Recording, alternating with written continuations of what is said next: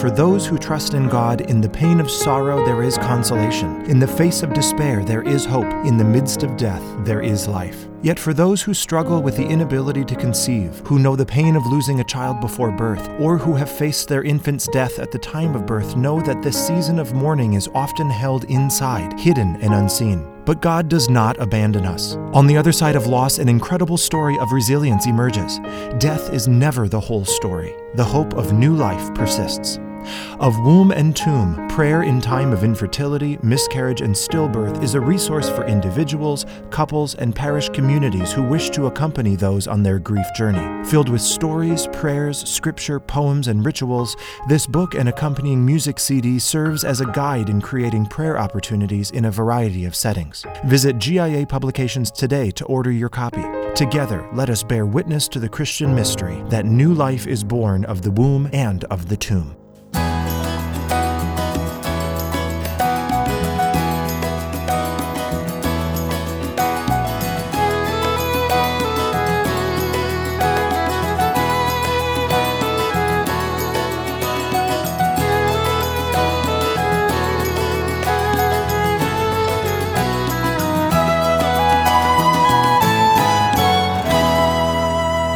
Welcome back, Open Your Hymnal listeners. My name is Zack Stachowski. And I am Matt Reichert. And we're excited to have you back for another episode of Open Your Hymnal.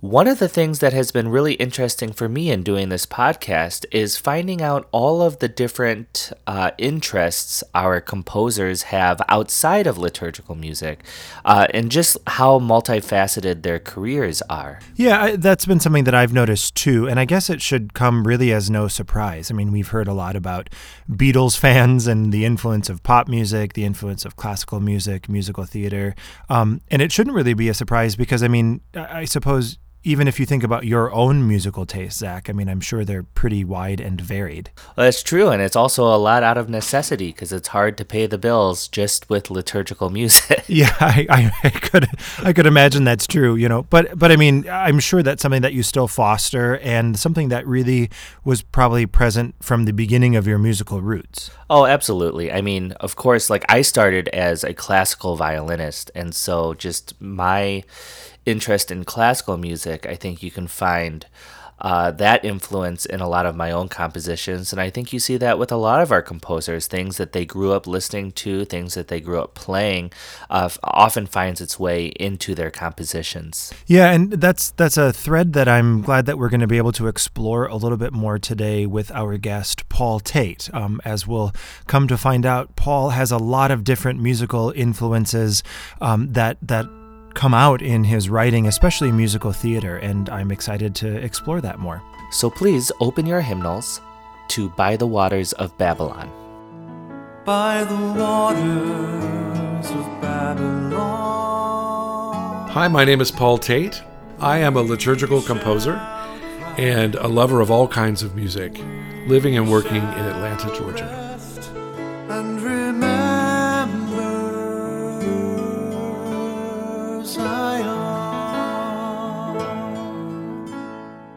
By the Waters of Babylon was written in or on the campus of the University of Georgia in 1993. I had already been there several years as a student, got my bachelor's and my master's in music composition. But at the same time, I was going to NPM conventions and things like that, trying to improve my tools as a music director at the parish level. And so since I was a trained composer, I naturally would be at these conventions finding myself listening to the other new music coming out, and eventually started writing some things of my own. And the first things that I put together were a collection of psalm settings encouraged by my friend and frequent collaborator, Deanna Light. She challenged me to write 10 psalm settings that year between years of my master's. And so I wrote 20. I always like to overachieve. And what our plan was to put these psalm settings together into a package of sorts and present them to a publisher. So I was at, I think, number 19, and so she was helping me with the finale engraving of these new psalms. And she said, well, why don't you go off and try to write one more? You may as well make it an even 20 since you've got all these tunes. And so I went to a practice room over in the music building and took my Bible, stumbled onto 137, Psalm 137, and was drawn to the very strong imagery that's within the psalm. And like most of my music from that period of my writing, it poured out with lyrics and music all at the same time. People often ask me about On the Willows from Godspell, since it's also based on the same material. On the willows there we hung up our lives, for our captors there required of us songs, and our tormentors mirth.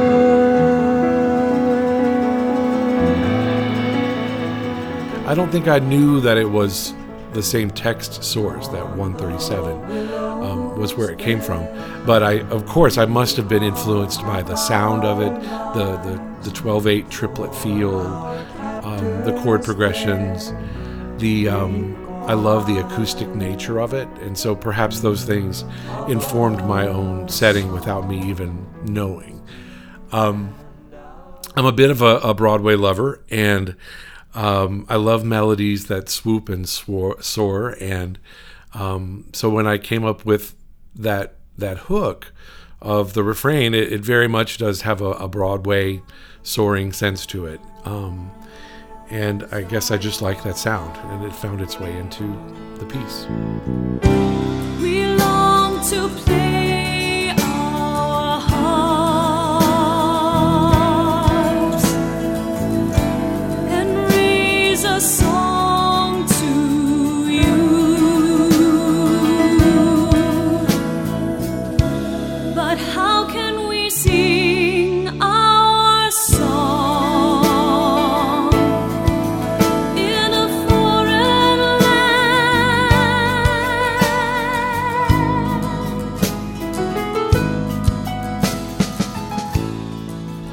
Let's talk a little bit about piano, specifically with By the Waters of Babylon, with that piano part. Just on the introduction, I wanted to come up with something that was open, ethereal, mysterious, and yet something that had a plaintive or a calling quality to it, something that would want to pull you in.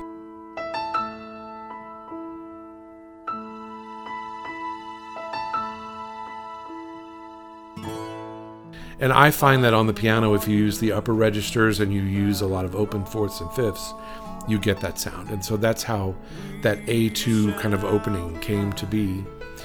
And then I'm not a guitarist myself. I tried to learn and failed miserably because I could not maintain the calluses and keeping the practice of that up. But I find that when I write in the triple meters, I have a very guitar style in the way my accompaniments go, with the rolling of the 16th notes.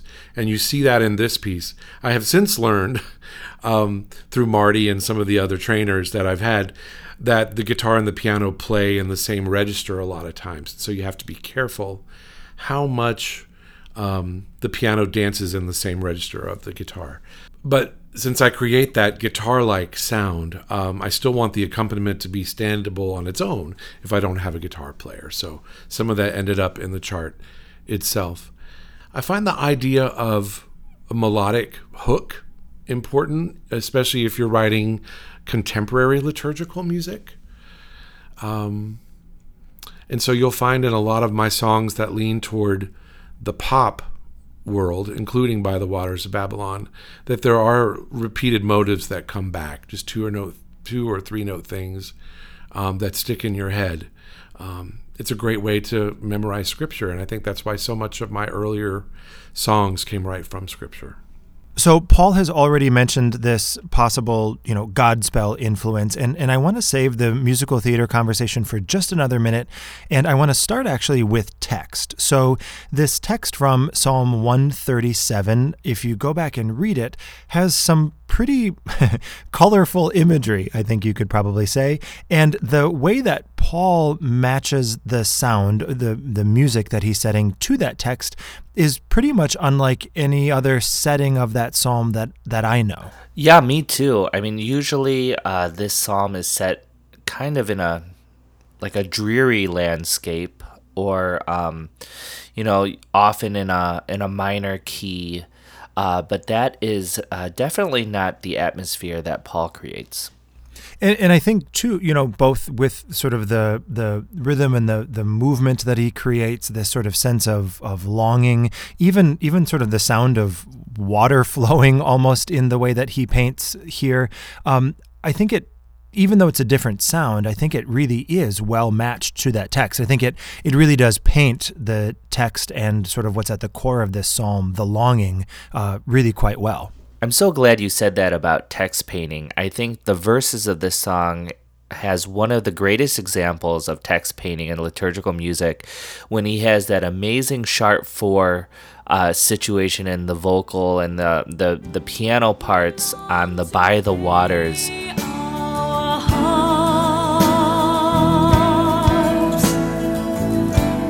For whatever reason, that harmony to me sounds like water. And I remember the first time hearing it and just like my head exploding, because I was like, oh my gosh, this sounds like water. And it's just, I think it's so beautifully crafted.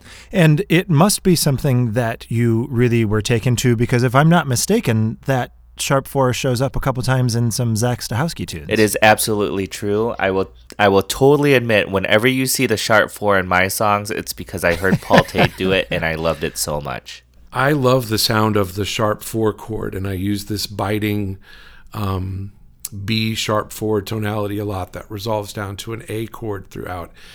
I found that to be a great way to represent the tension within the text and some of the drama within the text. And putting together the weaving of the harmonies behind, especially in the final refrain. I'm a sucker for counterpoint. And although it's challenging, I love the way the voices crisscross one another and then come together for that final Zion. By the waters of Babylon, we shall cry, we shall rest and remember Zion.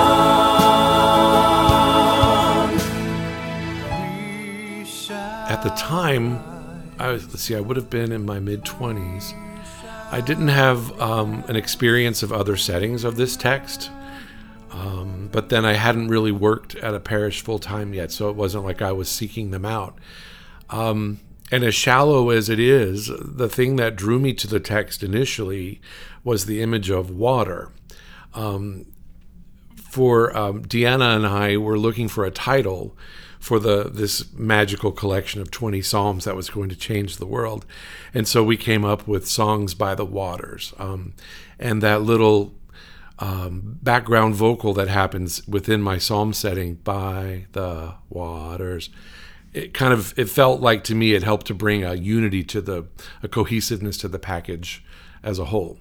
But as far as the text of Psalm 137, again, my knowledge of Scripture and experience within the church was very limited at that time. And so I'm a little embarrassed that the song has become as popular as it is, because I feel like I was very young and naive when I conceived it. But I'm glad that it has moved people. One of the parts of the conversation that I found particularly interesting was when Paul was talking about the writing of piano parts. And it reminded me of the conversation we had with Dan Schutte about how the music that he and the St. Louis Jesuits were writing at the time were helping to teach guitarists how to play their instruments. And it seemed the way that Paul was approaching looking at piano parts that he was writing, parts from like Jeannie Cotter, David Haas, Marty Haugen. It looked like we were seeing the same kind of development in piano writing. Yeah, that was an interesting consideration for me, and something that I hadn't necessarily really thought of beyond that conversation with Dan about that time period in the church. Like, it makes sense to me as a composer that you're thinking about writing for the assembly, right?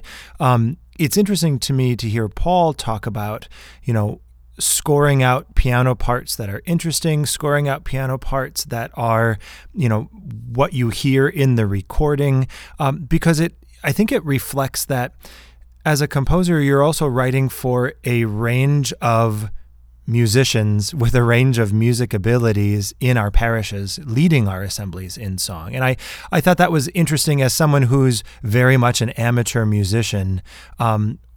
As a composer, as you're writing things out, how are you helping people to hone their craft or learn their instrument or play in a different way and really pushing people to be their best? And of course, it's not to say that, prior to Paul, people weren't writing piano parts, but so much of the music right after Vatican II was, a lot of the folk music was guitar-based, that to see piano parts come at the level of what people like Paul and Jeannie were writing, I think was really important to the development of the craft.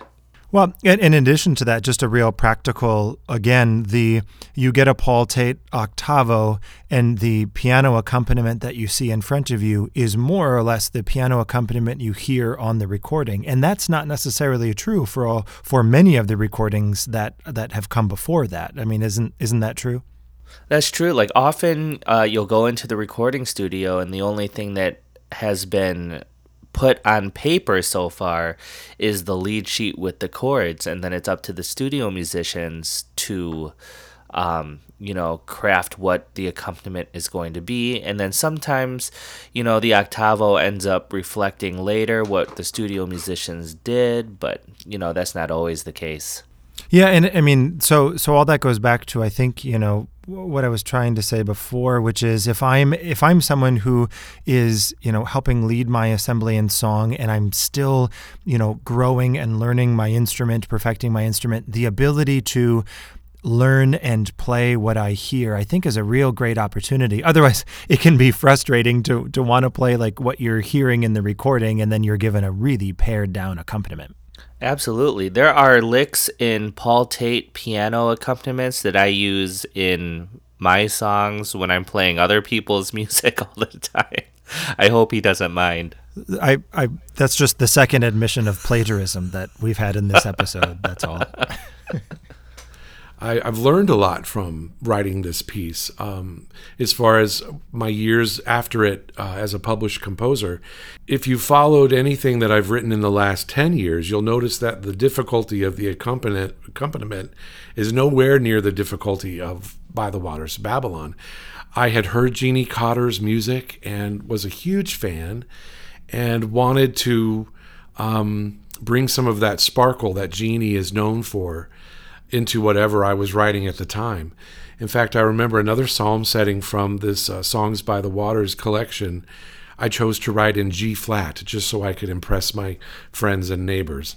So anyway, I think the accompaniment for By the Waters is a beautiful accompaniment, probably a little too, if I had to do it over again, it would be a little simpler.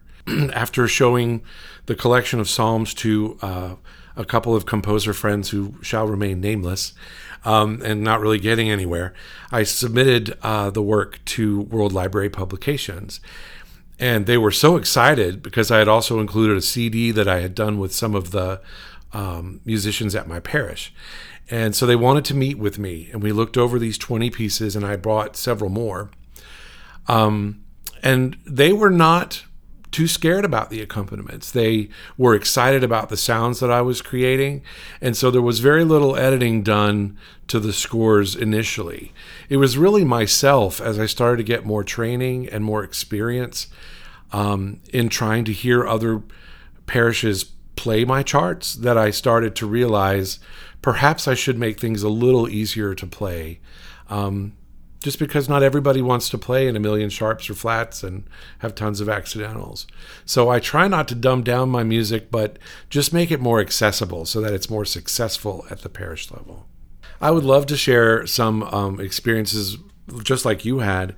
As far as I remember, Jeannie Cotter and the David Haas Gloria Mass of Light was one of the first ones that had a recording that also had a piano score that was really very close to what was on the record, and challenging piece to play, but it was so fulfilling as a pianist to be able to attack that and try to do exactly what Jeannie did.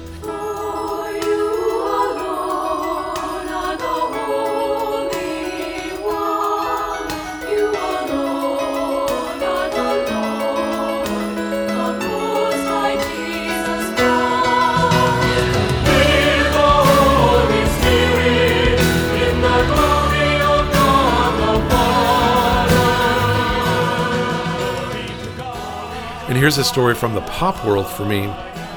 I remember, again, being a fan of all kinds of music, I bought the sheet music for the Whitney Houston song, How Will I Know?, which is kind of a cheesy dance song. But if you know the recording well, there's this moment after the bridge, and it builds, and it changes keys, and it's like the most exciting pop music ever. Well, if you look in the sheet music, you have the music to the end of the bridge, and then it says, play refrain up a step.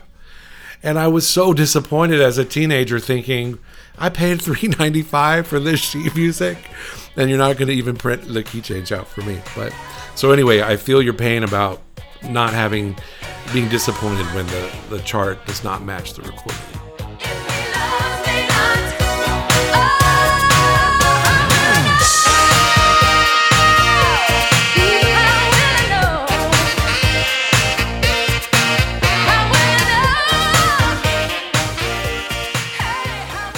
Whenever I write a piece, I try to keep it playable, but to include elements that make it a Paul Tate sound for sure.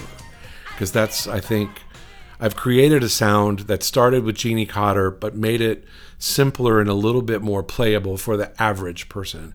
Because Jeannie, her technique is just so outstanding, and I find her music very challenging to play. And so I try to capture those sounds I heard, but make them a little simpler for the more average player. As we mentioned at the very beginning of this episode, certainly musical theater is a passion for Paul. It's also something that, as he spoke about with us, influences his writing and his approach to melody and his approach to text painting. Zack, this is not the first time that we have seen musical theater come up as an influence when we've spoken to one of our composer guests. You know, the last time we talked about musical theater, I got into a little bit of trouble due to some controversial opinions. That's right. As though people could forget, Zack Stachowski does not like Hamilton. It's true, and I'll actually also take this opportunity to go on record as saying I do not like Godspell. Thanks for listening, everyone. Thanks for sticking with us up until this point. No way, really. You don't care for Godspell. What's what's your beef with Godspell? Well, I am not a fan of Stephen Schwartz musicals. And so that I know that is going to be a controversial statement, and I guess I'll fight people on Facebook. Craig Coulson, you can come after me about Wicked. That's fine, but I stand by it. Bob Moore, we await your response. Well, okay, so be that as it may, I mean, the fact that musical theater has this imprint, and so many of our composers is there. I'm thinking in particular of our conversation with Father Michael Jonkis about No Greater Love. And if you remember in that conversation, Zack, I think he spoke a little bit about the difference between something being theatrical and something being dramatic. Well, I think that brings up an interesting comparison, Matt. Liturgical music is written to accompany a ritual action.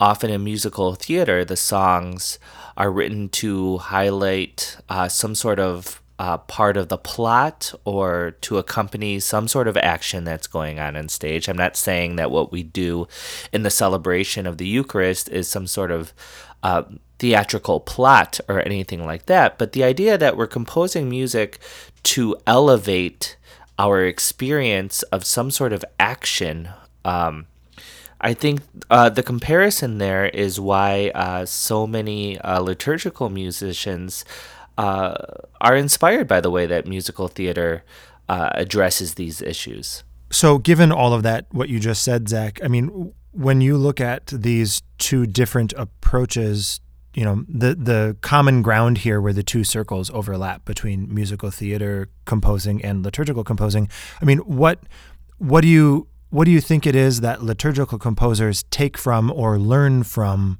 the compositional approach in musical theater? Like, what's the best that we're learning from that field? Well, I think there are a few things. Obviously, there are a couple ritual moments in the celebration of the Eucharist that are, for lack of a better word, dramatic. I think the great Amen, for instance, that this great conclusion of the Eucharistic prayer generally has some sense of elevation to it. And I think the better Mass settings that have endured have captured that. I think additionally, in terms of the genre of musical theater, there's a lot that we've learned in terms of musical device. So the way we craft melody, the way that we write harmonies, the way that we harmonize the songs that we write. I think the musical theater influence has pulled us further along from the somewhat simpler harmonies that maybe like the 60s folk era held us in for a while. So, all these different influences from a variety, not just musical theater, but from a variety of genres, have continued to further the way that we write liturgical music. Can a liturgical song be dramatic and theatrical? I mean, are we allowed to do that? That's a fun question. I don't know. People say that liturgy is really like football or theater. I mean, it's all something that we're doing together and we're creating together. The difference with liturgy, of course, is we're hoping that it becomes an offering or a prayer to God, and that we keep our egos out of it. It might be helpful to know a little bit about my musical history and how both the show, pop, and church sides all collide in me. I was raised a cradle Catholic, went to Catholic school for many years in and around Atlanta. And at the same time, when I was a sophomore in high school, I began to get into musical theater and ended up doing 3 musicals before I graduated. First year it was How to Succeed in Business Without Really Trying, where I played Bud Frump, the annoying office guy. And then next year it was The Sound of Music, and I played Rolf and sang 16 going on 17. And senior year it was Oklahoma, and I played Curly. So yes, musical theater was a big part of my upbringing, and the production of Godspell that I first saw was at the high school where I attended. They did that my freshman year before I got active in the drama program. But all throughout high school, while I was doing musical theater, I started to write my own pop music. Now, keep in mind, this was in the mid-'80s, and so I was listening to people like Billy Idol and Wham and Rick Springfield. And so I tended to be more of a pop, Depeche Mode, Alison Moyet, kind of the dance music of the UK was blending inside of me as well. So putting all that together, I had a very eclectic sense of music. My parents loved, my dad used to be a trombone player with the Navy band. And so he had all these Stan Kenton records, the high-lows, just interesting music there too. So I was being pulled in a million different directions as a teen. And that's when I started to write my first church music as well. Musical theater definitely does, I think, form how I come to write a song. Just, you can't fight what's in you so naturally. And I think because I have such a passion and love for the music of Broadway, it's in me and I can't turn it off. Sometimes I will have to tell myself, no, you can't write that major seventh for the cantor to sing, because I know that it's going to be challenging and difficult. But that doesn't stop me from trying to find the beauty that I have found in this Broadway music and taking it and applying to the way I write my liturgical music. Even if you just think about musical theater and you think about the different composers that one might enjoy.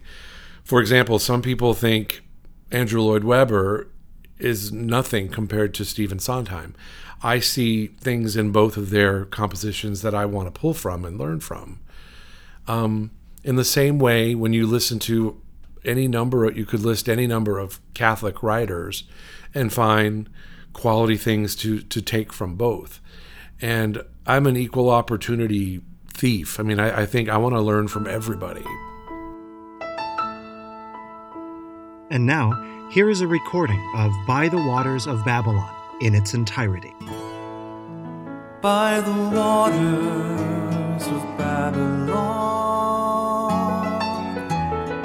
we shall cry, we shall rest and remember Zion.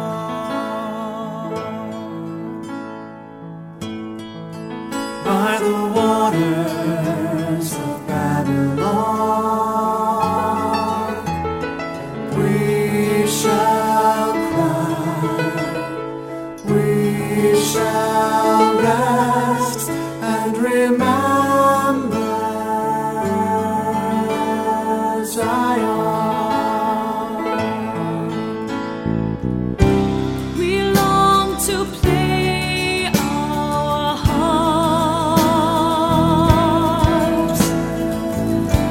and raise a song to you. But how can we sing our song in a foreign land?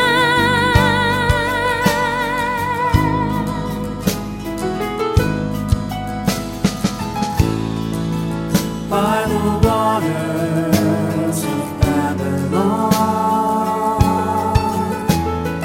we shall cry, we shall rest and remember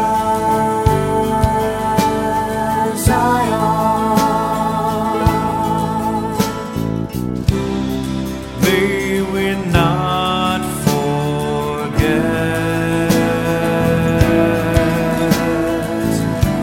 beloved Jerusalem.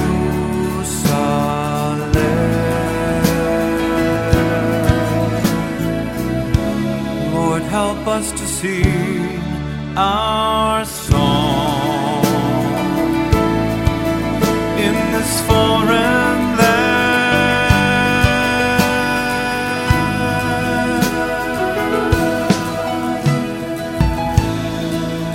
By the waters of Babylon, we shall cry, we shall rest and remember Zion. Lord, we need your stay.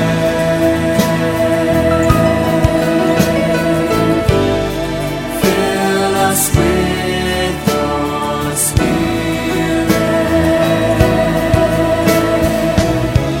Inspire us to bring your song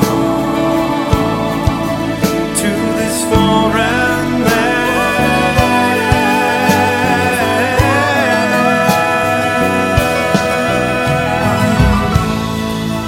By the waters of Babylon, we shall cry, we shall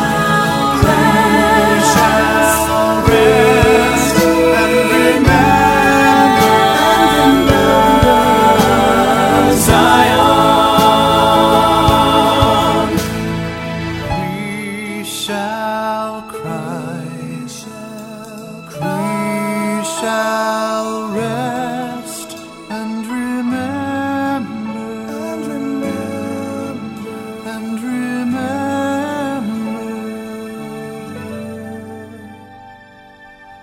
Zion.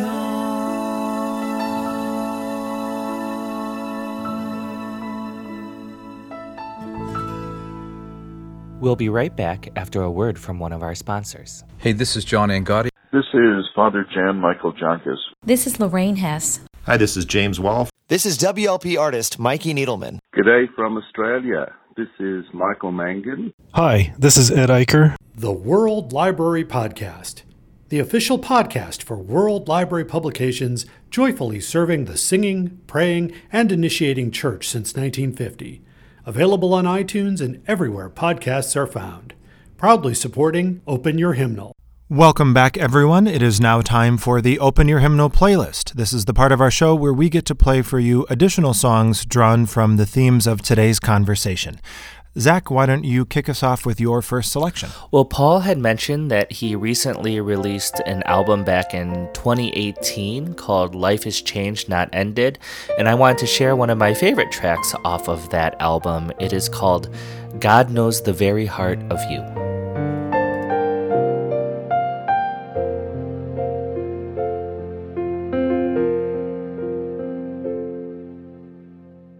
God knows the very heart of you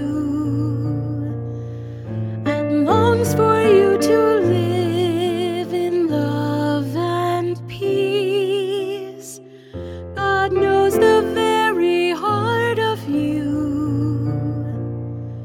and gives you a future and a hope,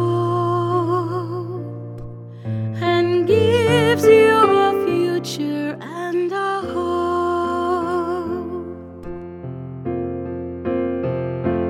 God will wipe every tear from your eyes. The former things are passing away. God knows the very heart of you and longs for you to live in love and peace. God knows the very heart of you and gives you a future and a hope, and gives you a future and a hope. There is rest for the weary and the lost, for all who put their hope in God. God knows the very heart of you and longs for you to live in love and peace. God knows the very heart of you and gives you a future and a hope, and gives you a future and a hope.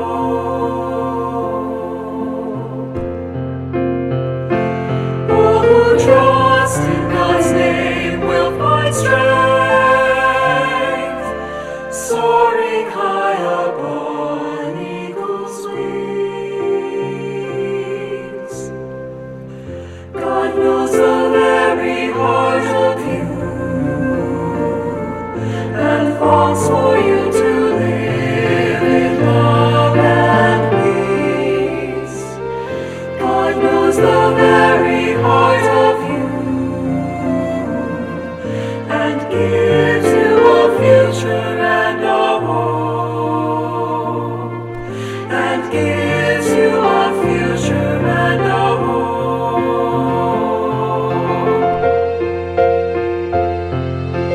Call out to God and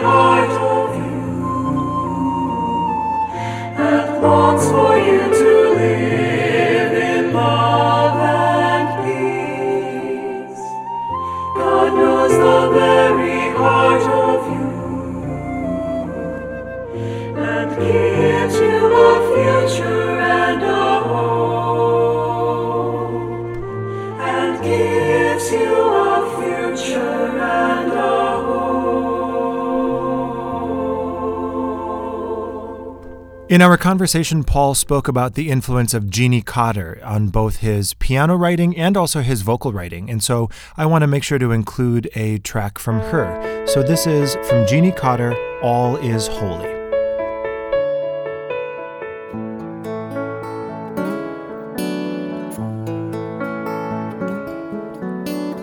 To everything there's a season,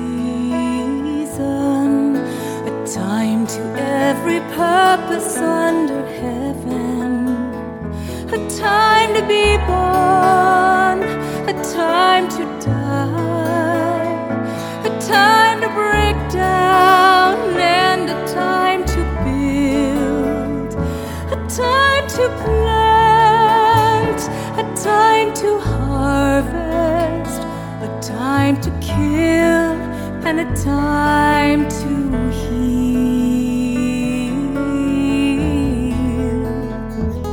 And all is holy, all is blessed, all is beloved by my hand. You are holy, you are blessed, you are beloved in my eyes.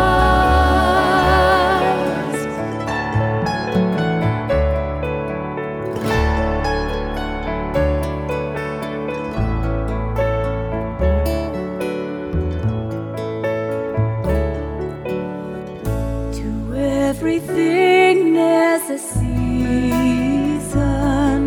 We pray for the strength to attune to them.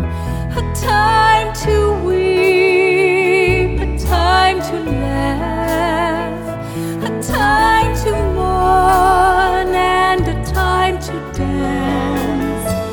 A time to hold on, a time to let go, a time for silence, and a time to speak the truth. And all is holy, all is blessed, all is beloved by my hand.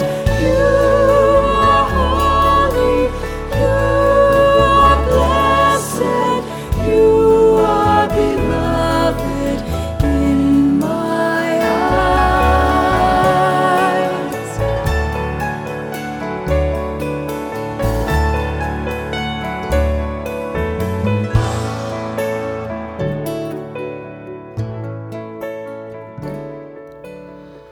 Paul has also had a hand in arranging a lot of music of other composers, people like David Haas, Laurie True, Ian Callanan, but I wanted to share with you some of the work he did on a song by Liam Lawton, and so this is There Are Many Rooms.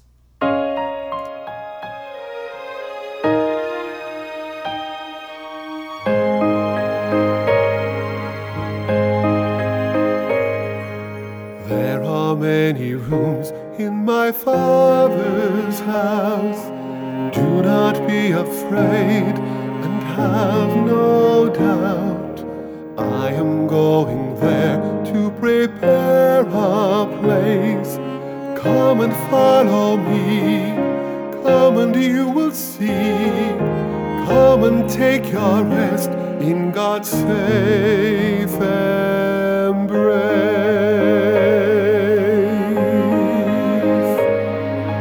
I am the way, the truth, the life. Those who believe in me will never die, will never die, but live again.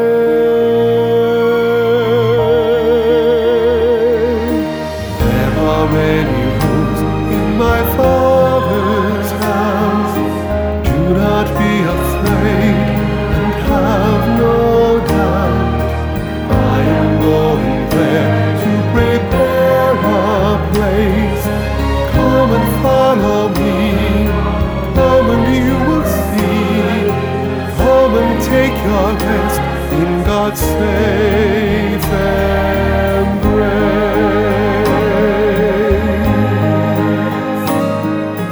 I will not leave you orphans. I will return to you. You will live, and you will live forever.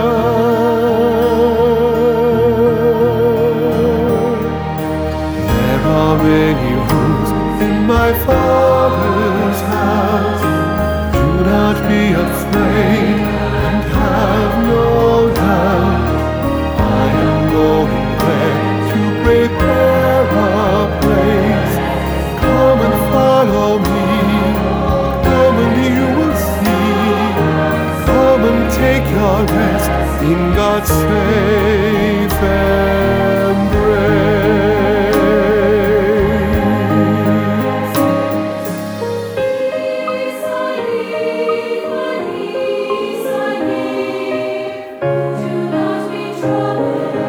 Do not be afraid, I calm your fear.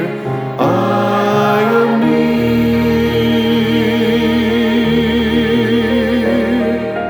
There are many rooms in my Father's house. Do not be afraid and have no doubt. I am going there to prepare a place. Come and follow me. Come and you will see. Come and take your rest in God's safe embrace.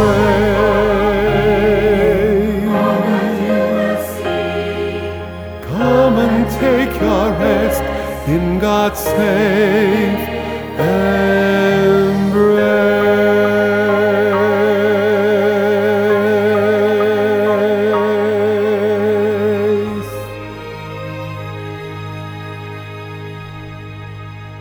So we're thinking in similar veins here because I also wanted to choose a song that Paul has arranged, a song written by somebody else.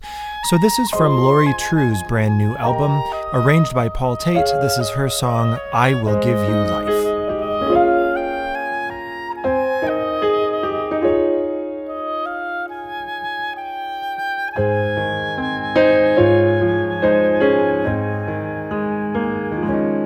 I will fill you and quench your every need or desire. I will guide you and show you all my love has inspired. I unbind you, release you,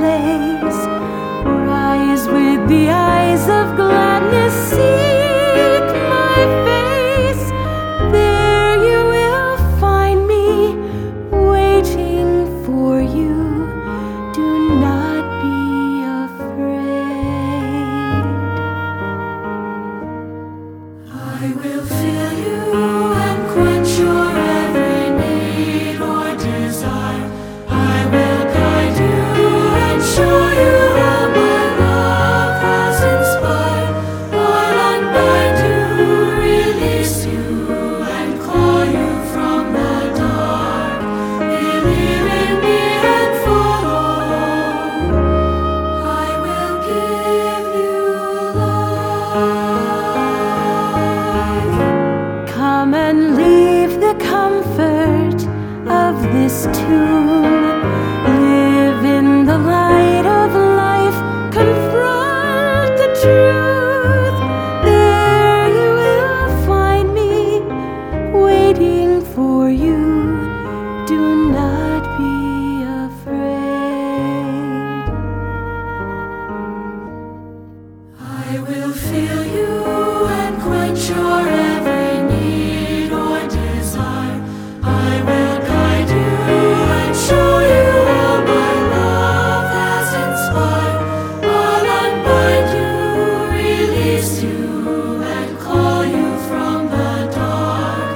Believe in me and follow. I will give you life. Turn from shame and sadness, walk with me. I am the only truth that sets you free. Trust in my promise, trust in my love. I'm waiting for you. Another one of Paul's frequent collaborators has been Deanna Light, and so we also thought that it would be great to share one of the songs that came from that collaboration. And so this is their song, My Soul Longs for You.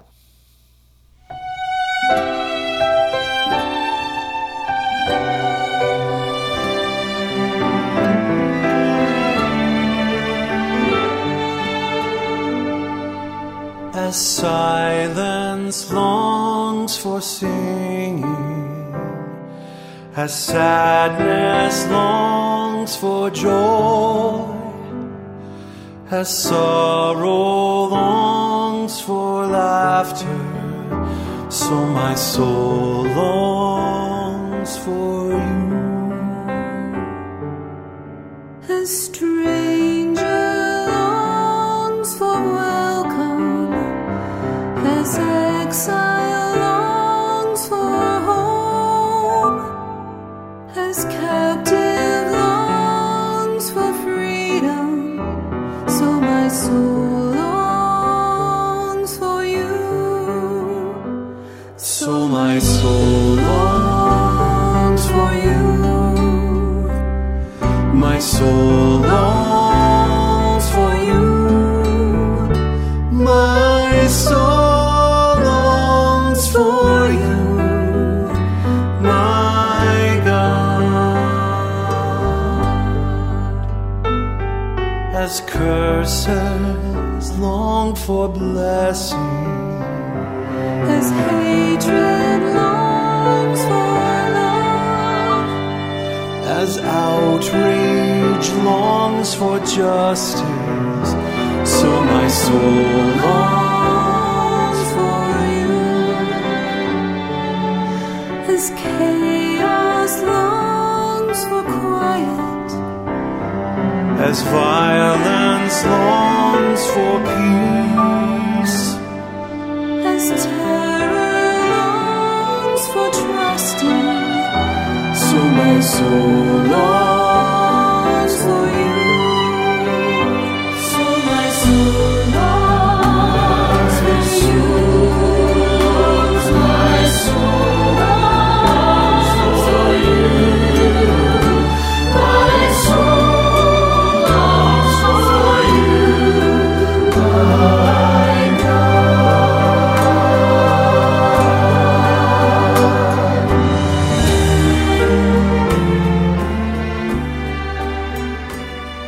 So this has been a little bit of a new album playlist this week because I want to feature another song from another new album from Paul. He is releasing the 8th volume of Seasons of Grace.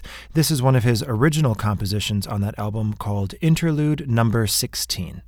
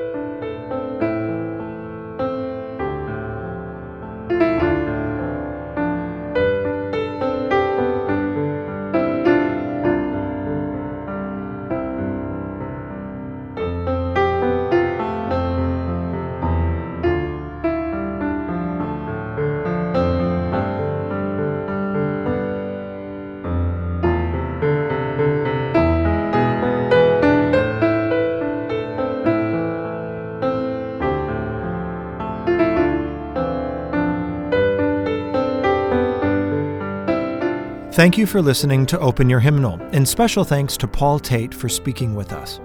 By the Waters of Babylon is published by World Library Publications. The recording you heard was produced by WLP on the album Let All Creation Sing. Links to purchase the songs you heard can be found at our website, openyourhymnal.com. Production assistance for this episode was provided by World Library Publications. Be sure to follow Open Your Hymnal on Facebook, Instagram, and Twitter. And if you haven't yet, you can subscribe to the podcast through iTunes and Google Play. For Open Your Hymnal, I'm Zack Stachowski. And I'm Matt Reichert. Thanks for listening. You've been listening to Open Your Hymnal. All content of this episode is property of Look Up Here Productions or its content suppliers and is protected by United States and international copyright law. For more information about this show and its use, please visit openyourhymnal.com.